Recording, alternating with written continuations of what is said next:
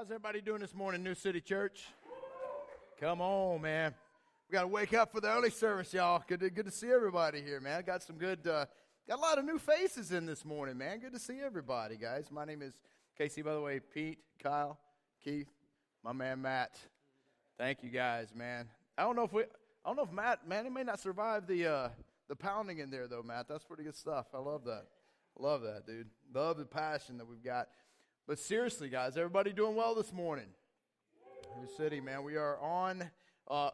Guys, this is up for, we've got to be lifting up the Lord, man. I've spoken to Mr. David Eastwood this morning, and he said, guys, there seems to be some sort of, a spirit of distraction. He goes, do you feel it? And I said, man, I don't know about that, but I know I'm distracted. Amen?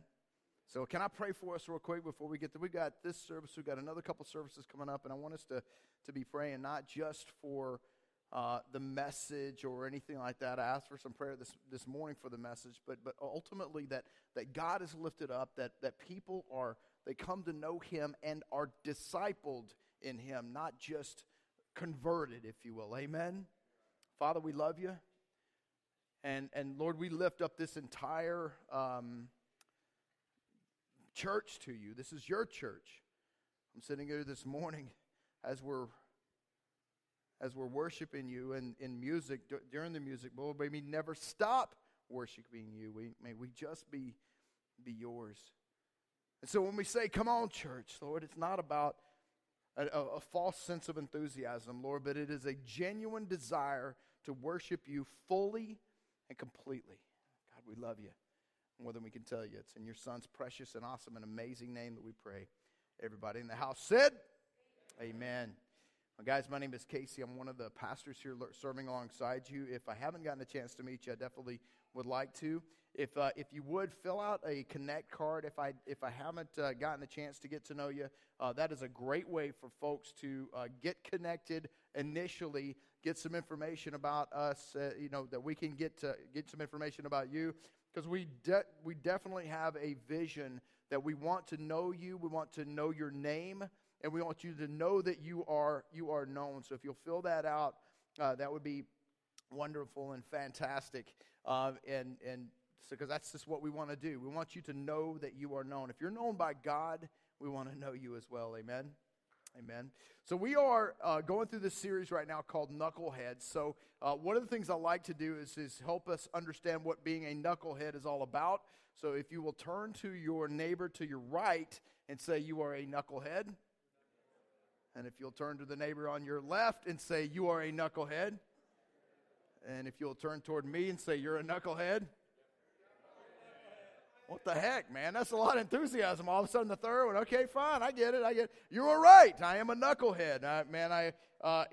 This is the Knuckleheads Anonymous meeting that we have. We're having 3 of those today. So, and the reason we call ourselves knuckleheads is because for something, even if we've been believers since we were a fetus, right? That we are all unbelievers in some ways. And you can fill out your bulletin here if you'd like. When I said we want to get to know you, that's one of the reasons why we have the sign-up sheet. So if you'll take those sign-up sheets and pass those along, man, it would be awesome and amazing. Also, don't forget that, we are all unbelievers. Some of us have proclaimed the name of Jesus and have yet to be baptized. And so we have the baptism waters open. As a matter of fact, you can hear the fountain going right now, meaning I'm probably going to have to pee pretty quick. So if anybody wants to turn it, I'm kidding. Maybe not. Well, we'll see how much coffee I get, right? But we are all unbelievers in some ways.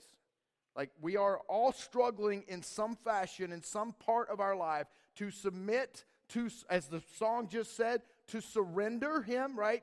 What does the song say? I surrender. I want to know you more. And so, we're having that trouble, and as soon as we start that surrendering process, guys, we will know Him more. Amen? Do you understand that, church? We understand that. So, here's what we did. A few weeks ago, we did a church-wide survey. We asked 3 questions. What are the 3 things that you are struggling with?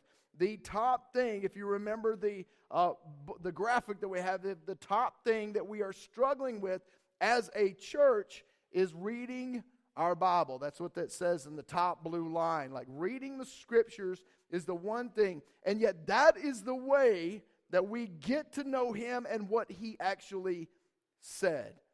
Like reading the scriptures is a key piece. Like we did a survey a few years back and found out that 80% of the church, of our church, and I think we're a Bible-thumping, Jesus-freak church, that we don't read our Bibles. And I'll tell you this, man, like for me, when we start looking at the scriptures and when I found out that the scriptures were completely legit.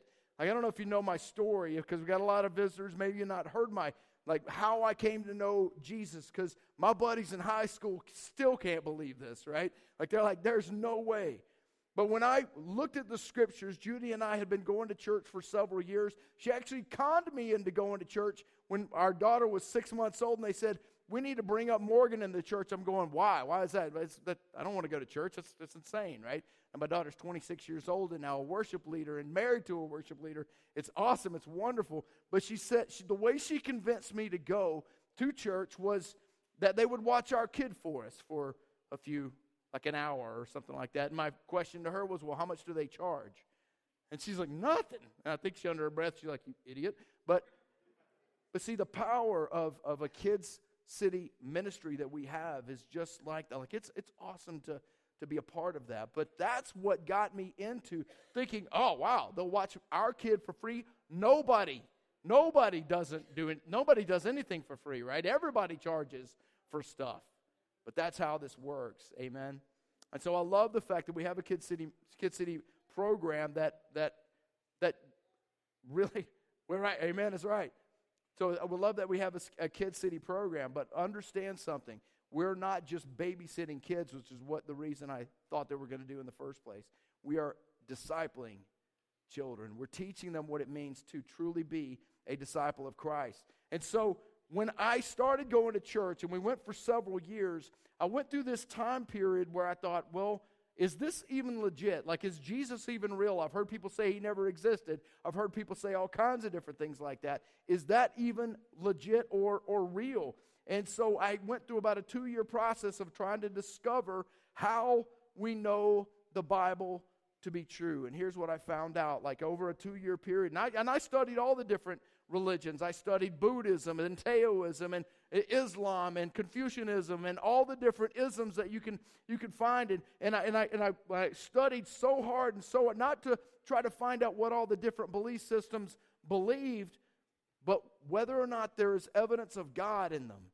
Like there's got to be something supernatural in a religious writing if it's going to be legit from God. Amen? That's the way I feel about that. So when I discovered that there was zero evidence for this ism or that ism, zero evidence for Islam, zero evidence for Buddhism, and then I got to Christianity and there's just mountains of evidence that God is real.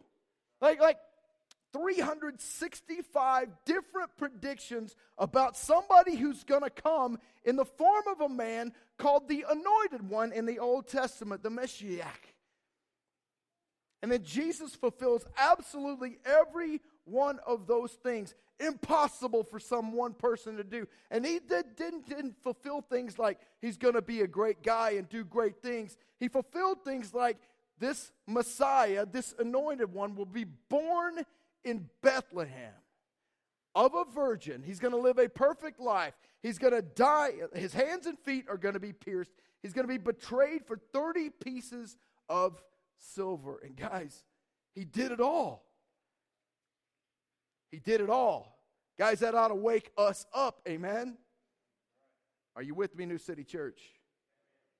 See, and if that wasn't enough, this Jesus, fulfilling all those prophecies, rises from the dead. Like that, like seriously. When I say, come on, church, that's what I mean. Our Savior rose from the dead. And yet we still are knuckleheads. Wow. See, and here's the thing. If John 1 is correct, and that's how I became to absolutely adore the Scriptures, when it's that real and that accurate, there's got to be something to this. And so when I read it, I don't just read the Word of God. I read the Word of God. See, and if according to the Word of God, John 1 says that in the beginning was the Word was God, the Word was with God, and that Word became flesh and made his dwelling among us, meaning that when we're reading our Bibles, we are reading Jesus. See, a love and desire for Jesus, and a lot of people feel this way, right? A lot of people say, oh, I love Jesus. I love him a whole lot. But a love and desire for Jesus must equal a love and desire for the Bible, because the beginning was the Word became flesh. And knowledge of the Bible is not the same as understanding. And knowledge is not the same as wisdom, which we're going to talk about here in a second when we talk about our minds. See, the mark of a disciple, not a Christian, not a church attender, not a Baptist or a Methodist or a Presbyterian or a Catholic. The mark of a disciple of Jesus is understanding. Come on, church. Are you with me on this, right? Here's my problem that I had when I first became a follower, because when I found out that Jesus fulfilled all these prophecies and rose from the dead, it's an historic, accurate account of what happened. Man, it dropped me to my knees, yes, but my mind, my thinking was, man, I'm going to go out and make all the unbelievers look stupid. I'm going to start winning some arguments, man, because I'm tired of this, man. Like, you don't even know. So my whole heart and my mind was going to be used to make the enemy, or the enemy, Satan, or his people, if you will, or unbelievers, if you will, like make them look stupid. I didn't look at them as potential kingdom people, right? I looked at them as they are my enemy, and that was my mindset. And I never won an argument, and I won a lot of arguments, because if I'm going to be honest, guys, we have the argument. Like, there is no, like, you can't deny the power and the existence of Jesus without merit. We have the argument. But I've never won an argument and walked away thinking, I won that, and that person comes to know Jesus in the first place. Like, I've never done that. I've never won that argument, and they come and they go, man, you know what? I'm going to follow Jesus now. No, I made him mad. I made him enemy. So yes, we have the argument. Yes, we have the mindset, and Jesus used his mind to get his things that he needed done across. Proverbs 27:2 says, and it does say that, look, watch this with me, a sensible person sees danger and takes cover. The inexperienced keep going and are punished. Proverbs 22:3. Watch this.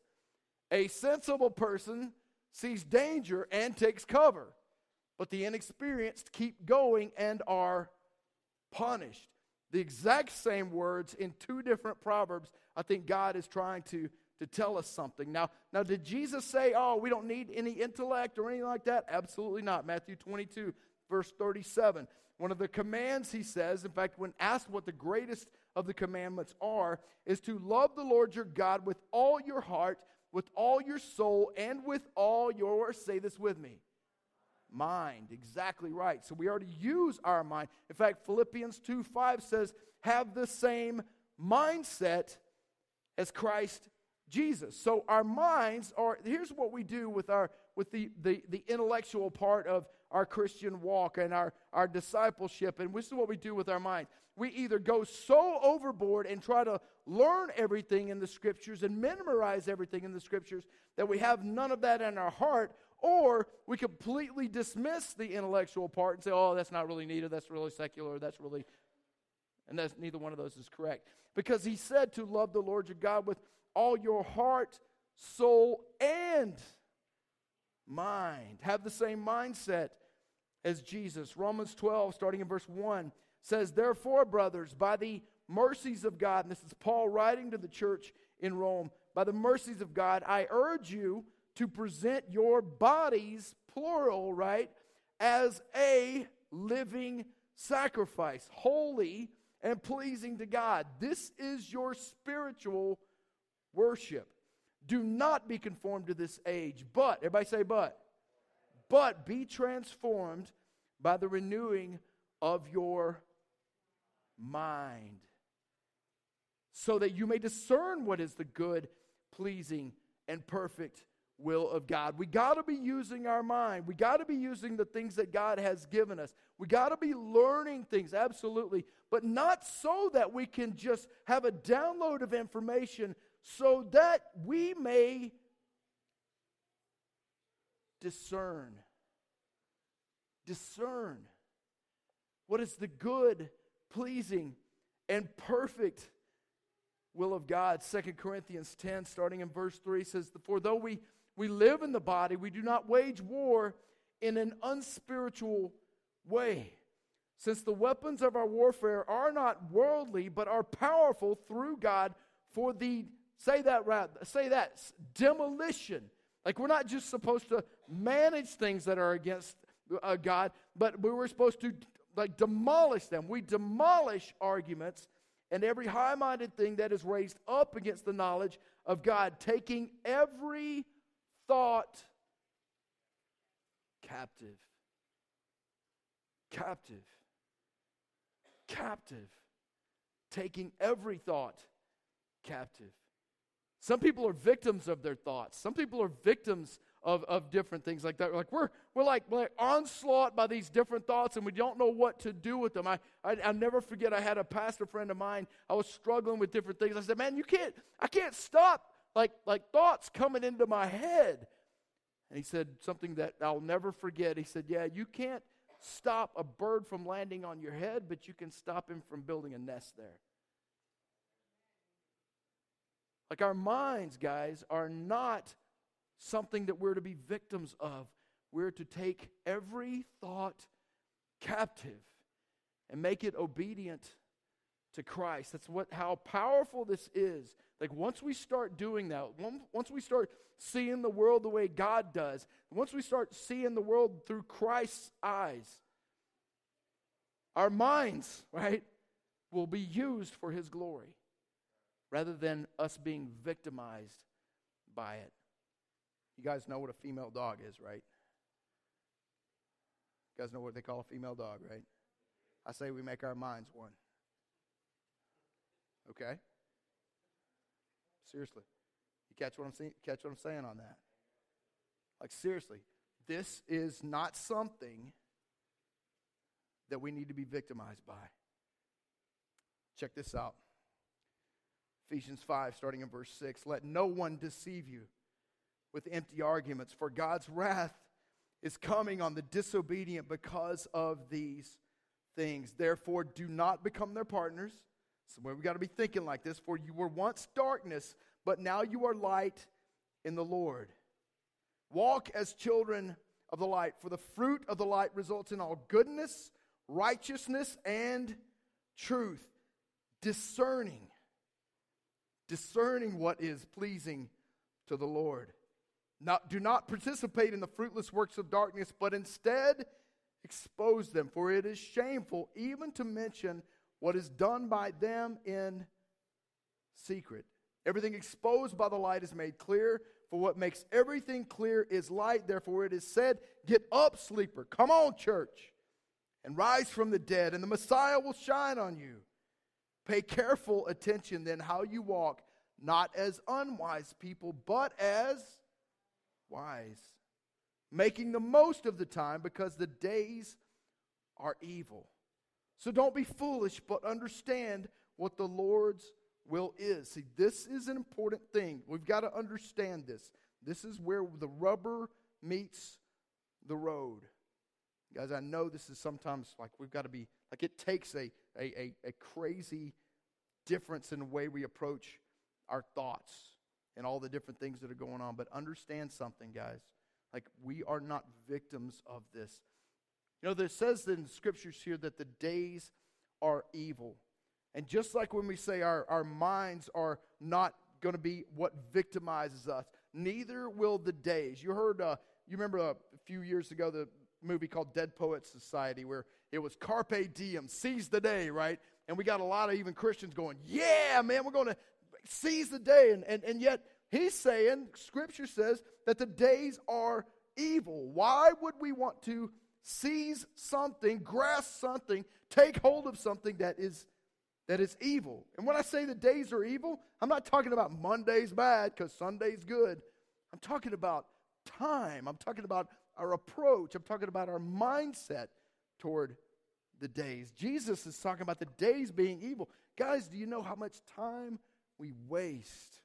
I'm not saying watching TV is bad. I'm just saying, if it's 7 hours later and you're still on Facebook and you got to go pee, then you probably got consumed by the day rather than attacking the day. Don't be foolish. Understand what the Lord's will is.